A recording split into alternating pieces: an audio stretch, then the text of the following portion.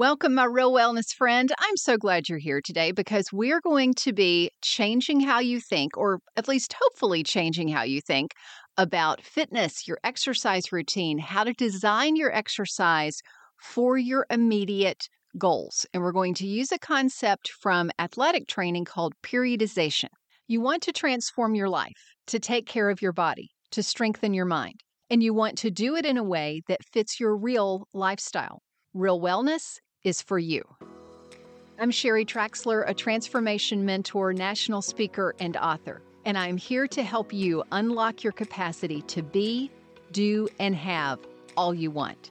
Join me every week for the proven principles and the strategies that actually work in your real life. It is so exciting that you are here investing in yourself today. Pat yourself on the back. This is where you belong. Welcome to Real Wellness.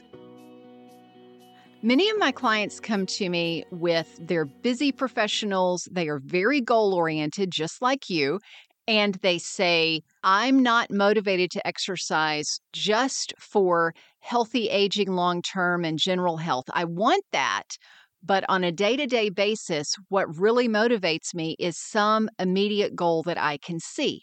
Like, that's great. We can build around that.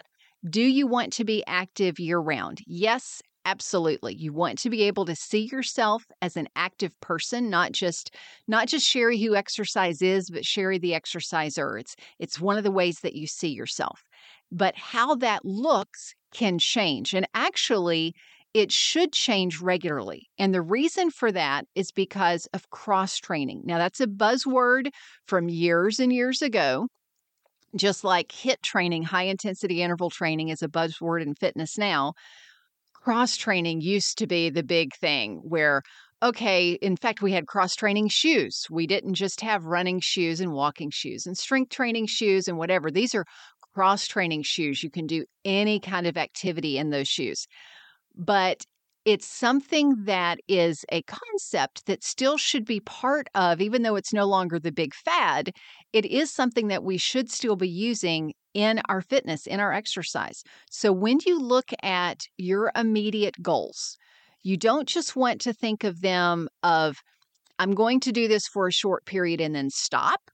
You also don't want to think in terms of, I'm going to do this for a short period and I don't care if it hurts me long term. I'm going to get this done. And even if I injure myself or whatever, long term doesn't matter. Right now is all that matters. No, we want to keep the long view in mind, but the immediate goal is what's going to be more motivating for you. And when my clients come to me with these immediate, or they want some type of immediate goal, or maybe they have it already, it normally falls into either a performance or a pain motivation. And I was talking with a PT, a physical therapist friend of mine, about this, and she was like, this is how her clients come to her too, that it's either a performance or a pain motivation. And there seems to be, in my years of doing this, there seems to be three really common performance or pain motivations that are for immediate goals. So for you, if you are someone who the last time that you exercised was back in PE, and it was, or if you're like me, you were always the last one picked on the team because of whatever reason, or you have been a seasoned exerciser and you've exercised all your life, this is going to resonate with you because you can look at immediate goals. And even if you love working out, you can incorporate immediate goals, and that's going to amp your motivation up even higher. So number one most common thing that my clients come to me with is performance-based, and that is adventure travel. Often it's hiking. I have clients who have hiked Kilimanjaro. I've had clients who've gone to do hiking and altitude things on really high places in China, just, all kinds of cool stuff that my clients do. I'm like, oh, you really need to take your coach along with you, but somehow that's not happened. Anyway, so they do these cool things. And for that, we're really hiking inclines. Now, you can also, I've not had a client who has done this. If you're looking at training for this, it'd be fun to help you out, is, cycling through Europe or something that's cycling based. But typically it's hiking is what people come to me with. It is a period of your training Here's where we're focused. We're focused on lower body. We're focused on lower body alignment, balance exercises, core exercises, making sure your ankles are strong, lower body strength, hip flexibility. You really want to make sure that all of the hip and the pelvis area are very flexible. And the second focus is stamina. A lot of this is going to be lower body stamina, strength, not strength training, but cardio training. So walking on a treadmill, jogging, even things like that, about 50 to even 75% is going to be lower body weight training stamina. 25 to 50%, probably more like about 25%, could be Schwinn Airdyne bikes. I have a client that that's something that we look at because that's going to include some upper body, but we're not really focused on upper body training during a period, that periodization term, during a period that you are focused on adventure travel. I mentioned periodization, that phrase earlier and just now. So I want to explain what periodization is. Periodization is something that we use in sports training. You have preseason, during season, post-season. You have different periods that you're focused on performance, or that you're focused on injury prevention, or you're focused on strength, you're focused on stamina, you're focused on different things in different periods. And that's a way of cross-training as well. So you end up helping to prevent injury.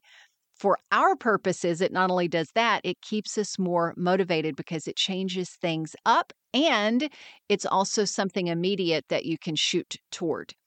Second most common thing that clients come to me with is pain related. It's a pain motivation, and that is stress relief.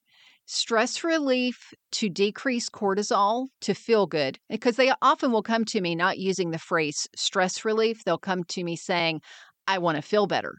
Or they'll come to me saying, okay, we've been eating intuitively, we've been exercising, but my body is not losing the weight. It's not getting to a weight that I would think it would get to with what I'm doing. Sometimes it's because stress is at a level that cortisol is too elevated, and that impacts weight as well as how we feel.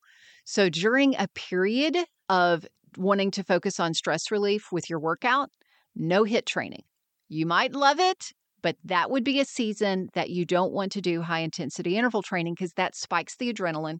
It increases the cortisol. There are other times it's perfectly not only appropriate, but recommended. So it's all about periods. It's all about seasons. During this time, there would be, and there is for my clients this is their path, is lots of walking, especially in nature. This is a time to include some upper body strength training. And if you are new to strength training, I'm just going to dive in here with this. If you're new to strength training, upper body, lower body, either one, check out episode 48, Get Stronger Starting Now. It's going to help you learn the terminology around strength training, learn some of the basics of setting up a strength routine. Obviously, I encourage everybody to get with a personal trainer. If you want to go virtual, you can work with me. You can work with somebody at a local gym for you, whatever. Just make sure you get some help with this. But listen to that episode, and it will help you communicate better with the person who's setting you up on a program. There's going to be, during a time of stress relief period, is going to be lots of stretching or Pilates or yoga. Quick note on the yoga. Yoga we think of as being this, relaxing thing. Yeah, but there is some yoga that is super intense. There is some yoga that it's hot yoga. There's a lot of jumping around. It really gets your heart rate up. That yoga, if it feels too intense to you, listen to your body. And at that season, it might be too intense for you. Choose a yoga that may be more of a hatha yoga. Choose a yoga that's going to be more restful and peaceful. If you run regularly, this is a season, if stress relief is your motivation, it's a season to trade in some of that running, not all of it, some of it for walking or swimming. I've got a friend who, she's a triathlete, and she loves swimming. She says it's so meditative. And I look at her, I'm going, you go, girl, because it is so boring to me. But meditative for one person is boring to somebody else. You have to know you.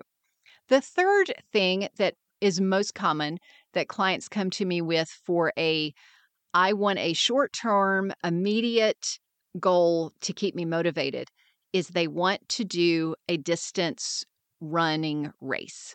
And to get them race ready, that means for a season, we're going to have a training program that is designed specifically for that. They're not going to be spending time doing all these other things, but it is going to include a couple things you might not expect. Like, number one, it's going to include some upper body strength training.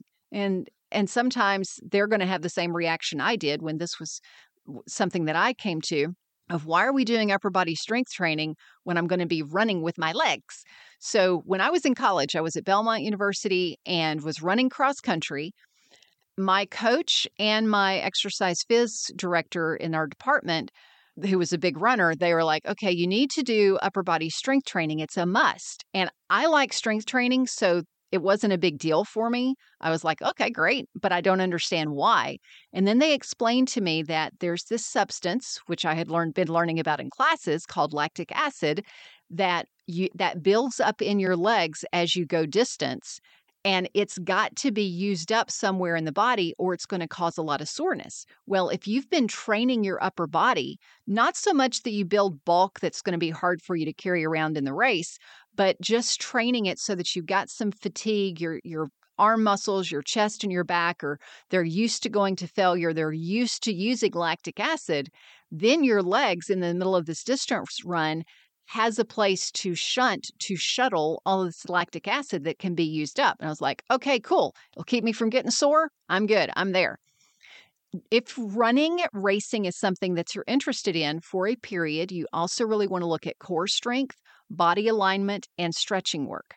And you do want to have at least about 25% of your training for stamina be something different, be cross training, to go back to that term, be it's, biking or swimming or something, so that it's non-impact. And you give your legs time to heal and to rest, to be used at a different angle in a different way, even while you're still training your cardiovascular system.